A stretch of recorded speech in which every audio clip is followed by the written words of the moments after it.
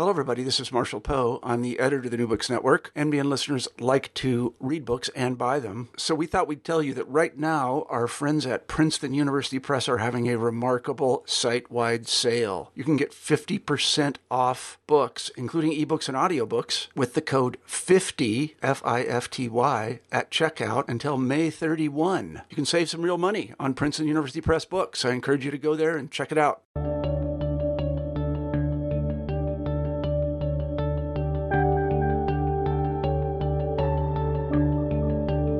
Hi there, I'm Chelsea Jack, and I'm a podcast host for New Books Network. Joining me today to talk about a book that I'm really excited about is Stephen Stoll, the author of Ramp Hollow, The Ordeal of Appalachia. Before diving into the book, let me say a few words about my guest today. Stephen Stoll is a professor of history at Fordham University, and he's written many books in addition to the one that we'll be discussing today. A couple of those include Larding the Lean Earth, Soil and Society in 19th Century America, The Great Delusion, and this one's got a tongue twister of a subtitle, A Mad Inventor, Death in the Tropics, and the Utopian Origins of Economic Growth. He's also written A Brief History of Environmentalism in the U.S. since 1945. But let's turn to Ramp Hollow, The Ordeal of Appalachia, which is his most recent book. I'm really excited about this book for a couple reasons. First of all, this is a book about people who have lived close to their environments, as Stoll puts it. Stoll is specifically interested in American settler culture. He's looking at country people throughout the Atlantic world over the last 400 years. And in the preface, he clarifies by country people, he means settlers, peasants, campesinos, and smallholders, all of whom make their living by hunting, foraging, farming, gardening, and exchanging for the things they cannot grow or fashion themselves. The general word for them is agrarians. Though he discusses many places outside of the southern mountains, Stoll's exact setting is the area from southern Pennsylvania to southern West Virginia, or central Appalachia. In particular, he's interested in American settler culture and the agrarians in this region, and how it is these people have lost their land. As you'll hear us talk about in the interview, the book is also about capitalism and its outcomes, like environmental ruin and dispossession, which occur all too commonly. Thank you so much for joining us on the podcast, Stephen. Thank you very much. Let's begin with a traditional question on the podcast, which is, what led you here? How did you become interested in topics like agrarianism, land, and, as you put it in the preface of your book, how people get kicked off of their land or dispossessed? Well, I guess if you go all the way back, I'm from a very cementy suburb in Southern California, a place that even when I was young, I started to ask questions about what was here before. I had this sense, I think from my dad, because he grew up in the same town of Long Beach, California, that we would go around and he would say, well, there was a movie theater here, or this used to be an open field. And it was the fields that really got me. What were they doing in these fields? What was a field? And I just started to ask questions about it and found that where I lived at a certain point had been, I had grown alfalfa and other crops for dairying. And it just sort of put a hook in me that that agriculture was once more pervasive. And when I drove other places in California, say up Interstate 5 in the Central Valley, I saw agriculture going on, and it was simply foreign to me. I honestly think that my interest came from the fact that I was trying to understand something that seemed almost outrageous. I didn't understand where food came from, or these relationships that seemed so different than the ones that I was confronted with in my life. And I simply became fascinated by it. So at the very root of it all, this rather urban, suburban person became interested in agriculture because it was foreign and because I wanted to understand. And that actually has carried me through quite a while. I don't think I'm going to write another book about farmers. It's enough for me at this point. But I think that's really the beginning. And as far as dispossession, well, I had written books about kind of upper class farmers, really, in California and in places like Pennsylvania and South Carolina during the early Republic. And this region was a complete mystery to me. I don't really do the same thing twice. And dispossession is something that kind of goes back in my own family. And I wanted to follow it out in American history without simply writing a book about American Indians, which of course is the most obvious way to write about dispossession in North American history. But an example in which I could also use American Indians, and I write about this in the book, certainly, but to focus on a specific instance having to do with a white settler class in order to heighten the process. And to say something about dispossession and also capitalism. At the root of it, I really want to write a book about capitalism. And Appalachia was going to be an example, and it's still really just about half the book. In a sense, it is a book about capitalism more than a book about Appalachia. And the example grew to take over the entire subject of the book. I see. So Appalachia became a case of something for you. Mm-hmm. Yeah, and for me it was Enclosure in England, and I got some negative feedback about this with other historians I would offer this to at conferences, saying, well, not every place is England. We're tired of enclosure.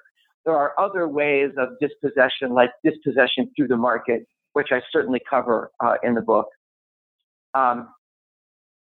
But I was also thinking about a more general reader, and that even though enclosure in North America with American Indians or among the white farmers of Appalachia is not identical, it's not just the same as England, it can't possibly be, I still thought that British enclosure was a very useful way of understanding what happened. Like if you could understand that, then you could understand the variation that took place in the mountains or with American Indians.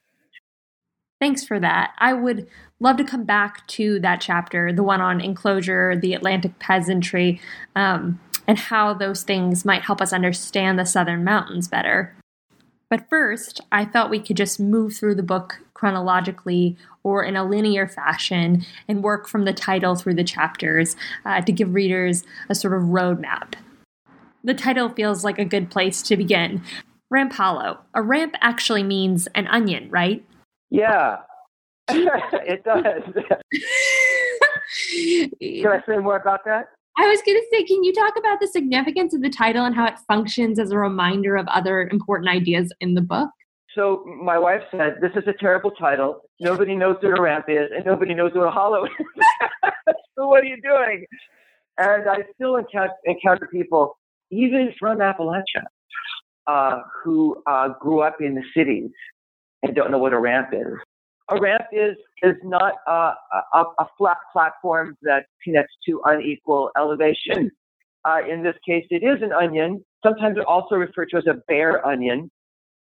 But one thing I love about the name is I actually wonder if ramp is not the ideal name for it. It's from the German name Rampen for a certain kind of onion. But you see, these spring onions, in fact, connect the seasons. You collect ramps in the woods in the springtime when your summer food stores are used up, but when your winter food stores are used up, but your summer crops have not yet begun to grow, or you can't harvest them. You've just planted your garden. So all of these forest foods, of which ramps is just one, actually do get you from one season to another like a ramp. And the book, at the core of the book, are the subsistence practices of these agrarian households in the mountains. And ramps are key to them. They're not a poverty food. It isn't people going out and scavenging, starving in the woods. It was a cherished food the season was looked forward to throughout the year. People love these onions and the other kinds of plants they collect. They have many recipes for them. And so to me, it kind of symbolized the whole thing. The fact that I was taken to a road outside of Morgantown that's called Ramp Hollow just kind of made it perfect. And I thought, why don't I call the book that? I couldn't think of a better title. And I really couldn't. And so I thought, I'm going to use this and I'm going to try to bring some meaning to it. I think that's great. I'm glad I asked you that. Diving into the other chapters, I'm gonna read something you wrote in the preface quickly, and then ask you to talk more about the structure of the book. But so in the preface, you write that as you began this, you set out to broaden and deepen the narrative of dispossession in the Southern Mountains. You read works of historians, anthropologists, literary scholars, and sociologists. And a quick note here for listeners who haven't become readers yet, the book really is interdisciplinary and engages writing from across many different disciplines. And you write that you read corporate records, private correspondence, popular magazines, government reports, and novels, and the result is episodic. You write, my exact setting is southern Pennsylvania to southern West Virginia, but every chapter excavates a different stratum. I would love to hear more about how you decided to structure the book and the historical dimensions for the project. For listeners, can you talk about the different strata you chose to excavate in each chapter and then explain how you made those decisions? No one has ever asked me that before, Chelsea. Well, thank you. I guess I haven't spoken to enough graduate students yet about it. No, that's a great question. I think that one obvious answer is that it was driven by the sources. That my sources began to cluster around a northern story centered around western Pennsylvania and just over the border into Morgantown, West Virginia, and a more southern story that was centered around the Kanawha River, Charleston, and the big coal fields that emerged that were discovered down there. So geographically, that's where my sources began to. There were other things too, of course, but that kind of worked. And so that's one way I decided, hey, the Whiskey Rebellion took place in Appalachia. Mm-hmm. The Whiskey Rebellion is right over, the border of what we consider to be. Historians don't think of Western Pennsylvania as the Southern Mountains, but that's ridiculous because it is. And so what if I looked at the Whiskey Rebellion in light of the subsequent history? How would it look different to me? And then historians, as much as they've written about the Whiskey Rebellion, have not really written about it environmentally or seen it in terms of the subsequent industrial history. So that's how geographically it kind of took shape. I chose West Virginia, as a lot of historians do, for the very simple reason that a lot happened there. But all of its counties, just about all of its counties, lie in the Southern Mountains, as opposed to the counties of eastern Tennessee and eastern Kentucky, right? Northern Georgia, etc. It's always a certain number of counties, but really, statistically, you could almost consider the entire state. That does make it a lot easier. Right. And it has a kind of charisma to it in light of this history that's also attractive. So when it comes to the structure and the episodes, I needed a chapter that was about the Southern Mountains and what happened there. So people would ask me, what is the book about? And I started to say, it's about how Daniel Boone became hillbilly. How is it that we go from this celebration of pioneer heroes, not just Boone, but all the people who kind of rolled behind him. And then, depending on how you measure it, 30, 40 years later, we're talking about hillbillies, people who are being disparaged for their poverty, insulted, called all those names, primitive, backward, savage. How does that happen in such a short period of time?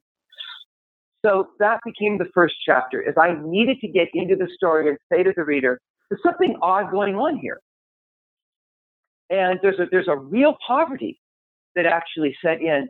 But in addition to that, there are these two different stories, and one story of boon, of heroism, of American empire, all of a sudden becomes this other story of people who are stagnant and capable of change, holding back the very progress that Boone seemed to represent. So that was the first chapter. And can I do this? Should I just jump to the next chapter? Yeah, sure. Can I ask you one specific question about the first chapter?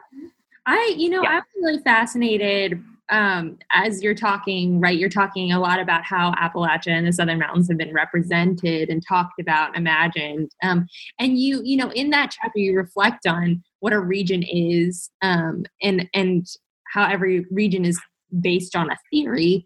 And what you offer something really interesting, which is that Appalachia as a region did not exist before the industrial invasion of those uplands during the 19th century. I just wanted to put that on the table because this seemed like a core contention of that first chapter. Okay, yeah. And it's the difference between defining a place geologically, as in the Appalachian mountain chain that goes from Georgia all the way up into Maine. Mount Katahdin in Maine is part of the Appalachian Mountains. Right. There's the Appalachian Trail. What's that about? That's geologic. That's a mountain chain, a series of parallel mountain ridges. In fact, in certain places it gets quite wide, and it includes the giant Shenandoah Valley. But when we talk about a region, I think we're talking about something that is historically constructed, because what is a region? It only has to do with people's experience. It usually doesn't have a great kind of geological coherence. Sometimes it does, like the Great Plains or the Sahara Desert. As an example, you could say those are regions too with a distinctive human history. But what I found is that Appalachia did not work like that, and that there were lots of geographers over the years who said it doesn't really exist. If you want to talk about how people live, what they eat, the music they listen to, they were arguing there's really not much that's distinctive about it. And yet we know that there is such a place. So I decided it really is its history. It really is a certain kind of extractive history that does make it different from the lowlands. So yeah, that is my contention, because I needed to define it, and I found that actually kind of interesting to do. It was more difficult than it actually seemed. So yeah, I had to do that, even though I don't really cling to it and make a very big deal about it. I think because it's more or less accepted. Yeah, no, thank you for that clarification. I definitely would love to move on to talk about your second chapter. You were about to do that before I asked for that follow-up question. But in chapter 2, you move on from just focusing on Appalachia, either representations of it or lived experiences of the region and its history, to talking about capitalism, the Atlantic peasantry, and the enclosure movement in England. So we zoom out as readers. Can you talk about that decision and why you felt like that was a necessary shift? Some readers have not liked it. Yeah, some readers have not liked it, especially the kind of non-academic readers. It's almost like in a lot of the things that I write, I sometimes write two introductions. There's kind of a narrative introduction, and then there's a more analytical introduction. And in fact, those two chapters they're both introductions. But some readers have not liked it. They've not really understood why there is this deep dive, and it isn't even that deep, into English history and enclosure and exactly what it is. But I thought it was actually necessary. It's really why I set out to write the book in the first place, is to understand that in light of North America. So I do that, but I really need to bring it back from the Atlantic peasantry to the ancestors, if you will, of the present population of Appalachia, in the Finns and the Swedes who came in the 17th century to North America, how they kind of close that loop and begin the more narrative portion of the book by their immigration. But I needed to examine its historical taste so that I could then refer back to it and the reader would know everything that I was talking about. in both how Appalachia, how it forms parallels to British enclosure and how it was different from British enclosure. I felt like I needed to do that. But also in that second chapter, there is this idea of progress embedded in it also. The theory of stages, the idea that societies go from hunter to farmer to entrepreneur in distinct historical evolutionary stages. Why that came about and why it does not fit reality, but how it was applied, how it's always applied, even today, to agrarian peoples. And we know this from terms like they're living in the past, they're living in the Stone Age. They're not, they're living in the present, and they could be extremely successful in what they're doing. Why is it that we see them as living in a past time when we know that's not possible? That's what I wanted to examine also. I was really struck by one line in that section where you say that farmers occupy an awkward position in the theories of stages. They see this kind of evolution. And I think that's because of the ways they move in and out of different economies, if I understood some of your arguments correctly. Is that what that awkwardness is about? It is that that with previous stages of, say, hunting and herding, these people can be completely transformed. And a modern society, so I'm talking in the language of, say, the Scottish philosophers or someone from the World Bank, a modern society doesn't need farmers, doesn't need hunters, and it doesn't need herders. So they could be transformed, if you will, destroyed and repurposed. But modern society does need farmers. It needs them to be different kinds of farmers. But as a stage, they cannot disappear. They have to be transformed. Their mode of production has to be transformed. There must be farmers still. And so this is what was so confusing. When you get to farmers, you say, no, you must exist, but you have to do it differently. Your task is to serve the burgeoning other sector of modernity, the manufacturing and the cities, etc. And that's what made them different. Thank you for clarifying that. That's really interesting. If we could shift to the third chapter, you already talked a little bit about this chapter on the Whiskey Rebellion, which I think you actually call the Rye Rebellion in the book. And you have, a great line that captured my attention at the beginning of the chapter. You write that Hamilton marched into the mountains to enforce the authority of federal law. Yet, in a larger sense, he marched as political economy personified, headed for confrontation with agrarian autonomy. By referencing this history, what kind of confrontation are you trying to illustrate to readers? It was the hardest chapter to write. It was, in some ways, the first thing I started with. And I really like it, and it's also a challenge to explain. But the Whiskey Rebellion was the response to a tax, the very first internal tax that was established by the United States. It was thought up, written, and recommended, advocated entirely by Alexander Hamilton, with George Washington very much in favor. Thomas Jefferson wanted nothing to do with it. And resigned from the administration in part because he wanted nothing to do with it. And my argument is that it is not sufficient to understand the whiskey tax as simply raising revenue. We just need money, right? The way that you would raise revenue is you would have a tariff. A tariff taxes other countries for bringing things in. It strengthens domestic manufacturers. Not with any reference to what's happening today. They were very popular among some people and unpopular among others. But the thing is that a tariff does not tax your own people. But this is exactly what Hamilton wanted to do. And it was extremely controversial because he chose a specific group of people, the people in Western Pennsylvania who made their own whiskey. So my argument, just to kind of get to the point and to summarize, is that Hamilton wanted to get these people to make more exchanges in money because they had to pay the tax in money. They couldn't barter for it. You can't pay a tax in whiskey or in any other commodity, but in that odd commodity that is currency. So he was coercing them into exchanges that produced money because he saw that as a way of moving them forward on that line in the theory of stages, which would make them dependent on money. And in his mind, therefore, fully part of the United States, which was always an economy for him as much as it was a polity.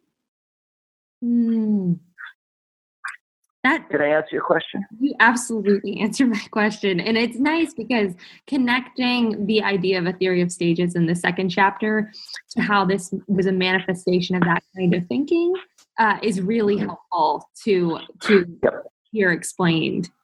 If I can, we could continue going through each of the chapters, but I actually think it might be interesting to shift and talk about this text as an object and some of the unique features of the book that maybe I could highlight in terms of what interested me.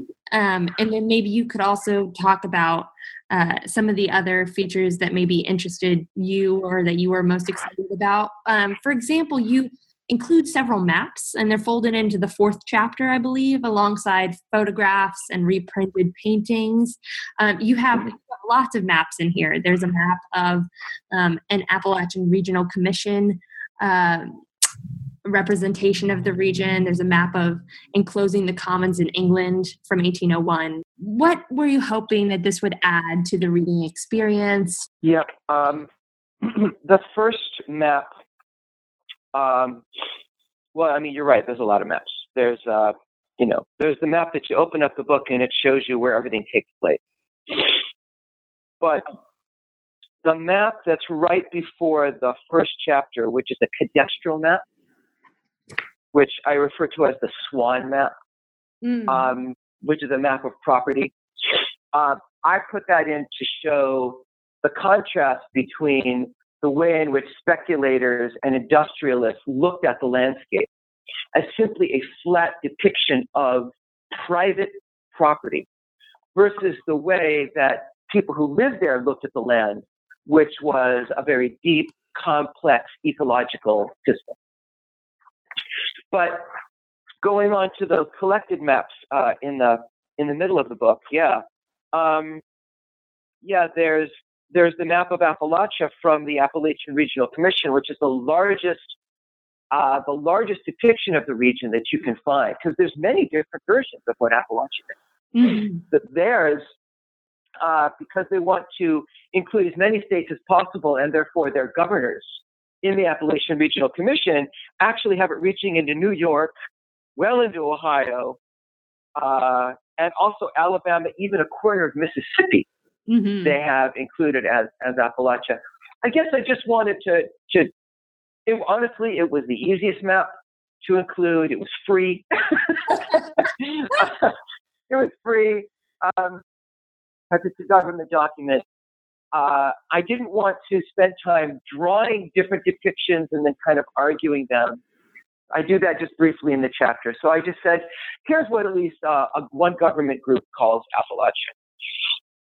And then with the map from Great Britain from 1801, that's a very early cadastral map. That's like the very first cadastral maps came from England. So you can draw the parallel between the Swan map and the British map and see that it's the same thing. Another feature of the book I would love to hear about is chapter 5. You call it an interlude. And it is an interlude, I think, relative to the other chapters, right? Because you explore in this one painting and writing, the depicted moment of change is what you say. And you comment on things ranging from romantic essayists like Henry David Thoreau to various kinds of paintings. So stylistically, how did you make the decision to include this chapter? Why did you think it was important as an interlude? Well, I started to collect these other voices writing about and painting about dispossession. And I just wanted to increase it. For those writing dissertations, and writing a book for the first time, when you're writing a book on a subject, you really have an opportunity. You basically make for yourself a platform, and you can stand on that platform and you can say something. And if someone's going to pick it up, you get to tell them something important. Whatever you find, you're going to want to make that statement as broad as possible and take advantage of that moment. So I had all these other things, and I didn't want to just put them into an article. So what I decided to do was to include a chapter and say to the reader, look, I'm taking a break here. This has to do with the larger question of the book, of dispossession in America, in North America. But it's not about the Southern Mountains, not exactly. So I'm going to broaden the whole subject by talking about these other voices. And if you want to skip it, you can skip it. It's in a narrative sense, it's not essential to the book. But if you want to see this in a larger frame of reference, and how lots of people were wringing their hands about what was happening during this period, which I think was like 1865 through about 1900, when there was so much dispossession happening, then you're going to want to read it. And plus, it's fun to interpret these cultural items. Writing about painting is just really a kick. I love writing about paintings. You can just, look at it and think about it and say things, and you can stretch yourself as a writer, and it was just fun. So I wanted to put that in, hoping that would also kind of rub off. But it's a pleasure to yes, it really is an interlude. What? I said it's a pleasure to read. Oh, good. It is. Thank you. I did think it added to the book. In the 6th chapter, you return to more to a tone and to, I guess, cases of things that fit with the previous ones before the interlude. I would just briefly love to talk about the captured garden idea, and if you could explain to readers what you mean by a captured garden in chapter 6. So I spent a lot of the book, all of chapter 4 and part of chapter 3, explaining how it is that people lived in the mountains when they were autonomous and they did not depend on money. And key to that is a garden. A garden by itself is not a good way to live.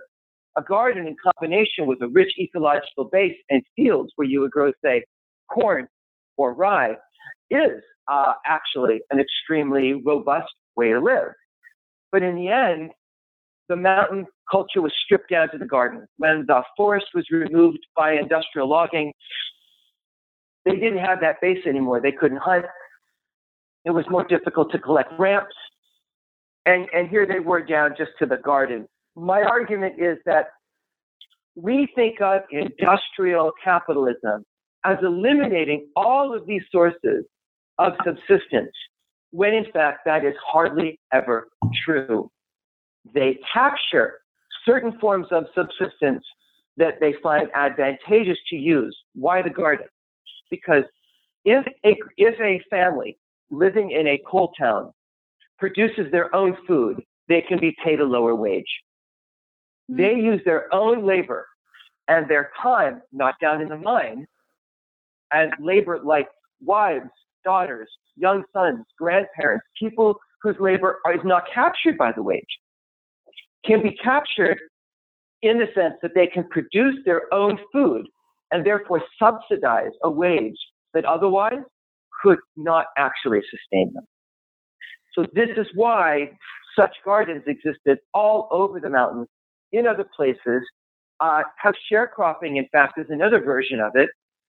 And we see it today, in fact, in China, where there are factories that grow food on their roof for much the same purpose, where workers produce food in the factory that is served for lunch in the factory. Right. And so that's why I call it the captured garden. It's subsistence within the circuit of capital, having been captured in such a way that it now, instead of serving the purpose of autonomy in the hollow up on the ridge, now serves the purpose of the capitalist in subsidizing a low wage. That's what I tried to capture. That is super helpful and a very eloquent explanation. I have 2 more questions for you to just round out our discussion of the chapters and the conclusion of the book. The first of the 2, going to the conclusion, negotiated settlements, the fate of the commons and the commoners. A really unique feature of this chapter is that you offer a draft of policy, or perhaps what I think you call maybe a thought experiment, and that's called the Commons Communities Act. And so I wanted to ask, this is a really unique decision for you to make as an author as well. Yeah, and I've rethought it a number of times. Some readers in the mountains have liked it. Others have attacked it as socialist and communist, which if you read it, it really is not at all. What happened was I didn't want to just end the book on a note of desperation, with coal moving out, incomes basically plummeting, environmental disaster everywhere, and reactionary politics popping up all over the place. So I started to make a list. Well, what might a post-coal Appalachia look like that would not have a savior corporation coming in and saving the day? It wouldn't have Intel or Apple swooping in to hire everybody, which in fact is really not very likely at all. So if we looked at it a different way, from the point of view of an agricultural historian who knows the region, what would be another alternative version of people living satisfying lives? So I started making a list, and then I thought, it sort of sounds like what might be in an act of Congress.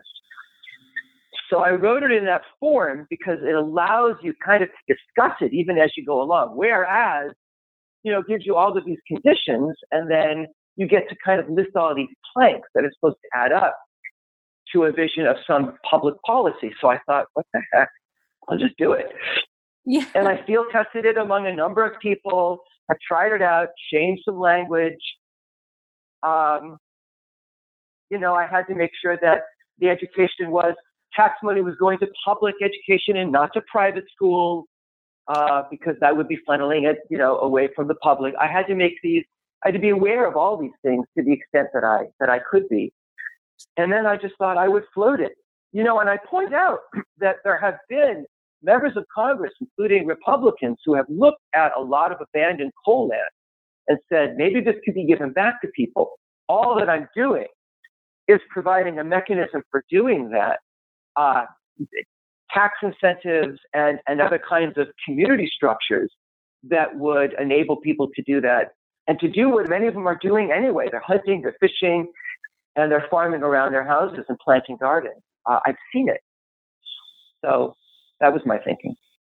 Yeah, it is an inspiring section to read, and I especially appreciated, because you had spent the first part of the chapter talking about different kinds of environmental and community ruin that had been the result of either accidents or intentional actions committed by corporations in places like West Virginia, whether we're talking about the Elk River spill or various kinds of abandonment. I especially appreciated the inclusion of a provision for an industrial abandonment tax.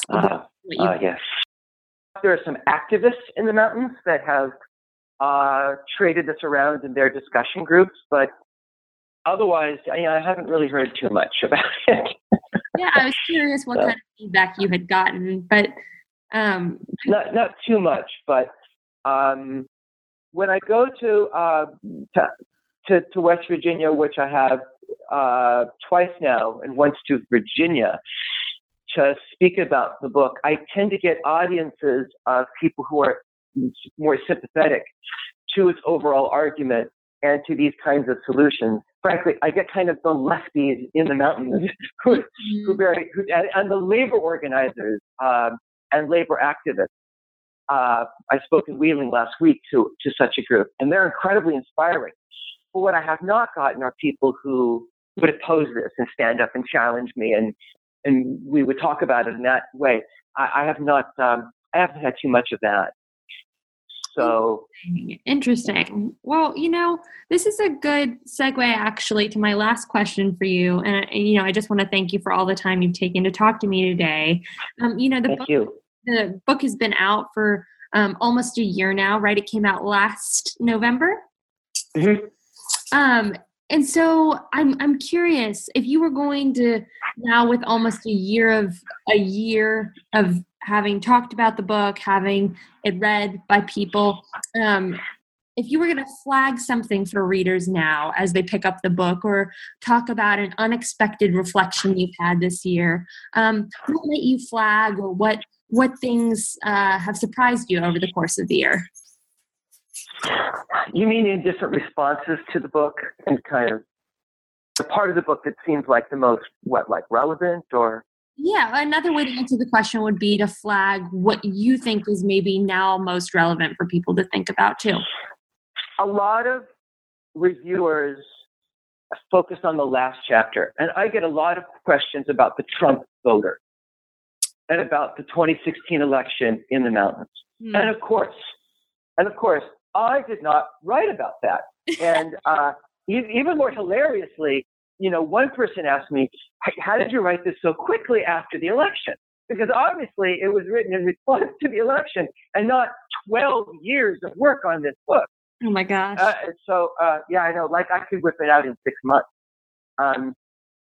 So that was all very funny, but I have to admit, to your other historian readers, I don't always know what to say about the Trump voter, because I have to say, I'm a historian. I'm writing the deep story and background of this region, how it became impoverished, and therefore possibly how it led to a certain kind of reactionary politics. But of course, a lot of my book, when I talk about politics, are people who are joined together in unions. And in fact, they have a very different politics for most of this period than that appeared, say, since the 1970s, which I understand, but I didn't really write about it. So I guess the last chapter has gotten a lot of attention when it wasn't the main thing, or really my favorite chapter at all. I am glad that I ended on Africa, and I ended on examples of the same kind of dispossession today. The logic is I begin with 17th century enclosure, and then a 19th century enclosure in the Southern Mountains. And then here's an attempted enclosure, an actual enclosure in Africa in the 21st century. I thought that made sense. But other readers have kind of ignored that. And they're more interested in the politics of the mountains and what I have to say about it, which isn't much. Right. So that's happened. It's interesting because there is, you do reference the election, but that's definitely not, and by election, I mean the 2016 presidential election, but that's definitely, this in no way is written like a manual for understanding the motivations of voters at that moment in history at all. Right. Yeah. I'm surprised that's been a reaction, but also maybe not surprised, Yeah. Because in the title you reference Appalachian, and now I think a lot of people have come to associate Appalachia with this confusing moment in the history of presidential elections. Anyway, that was my last question for you. I'm thrilled that we had a chance to talk to you, and really appreciate the time you've taken to discuss Ramp Hollow with us. So thank you, Stephen. Thank you so much for asking me, Chelsea. And thanks again to those who listened to my conversation with Stephen Stoll about his latest book, Ramp Hollow, The Ordeal of Appalachia. It should be coming out in paperback this coming November.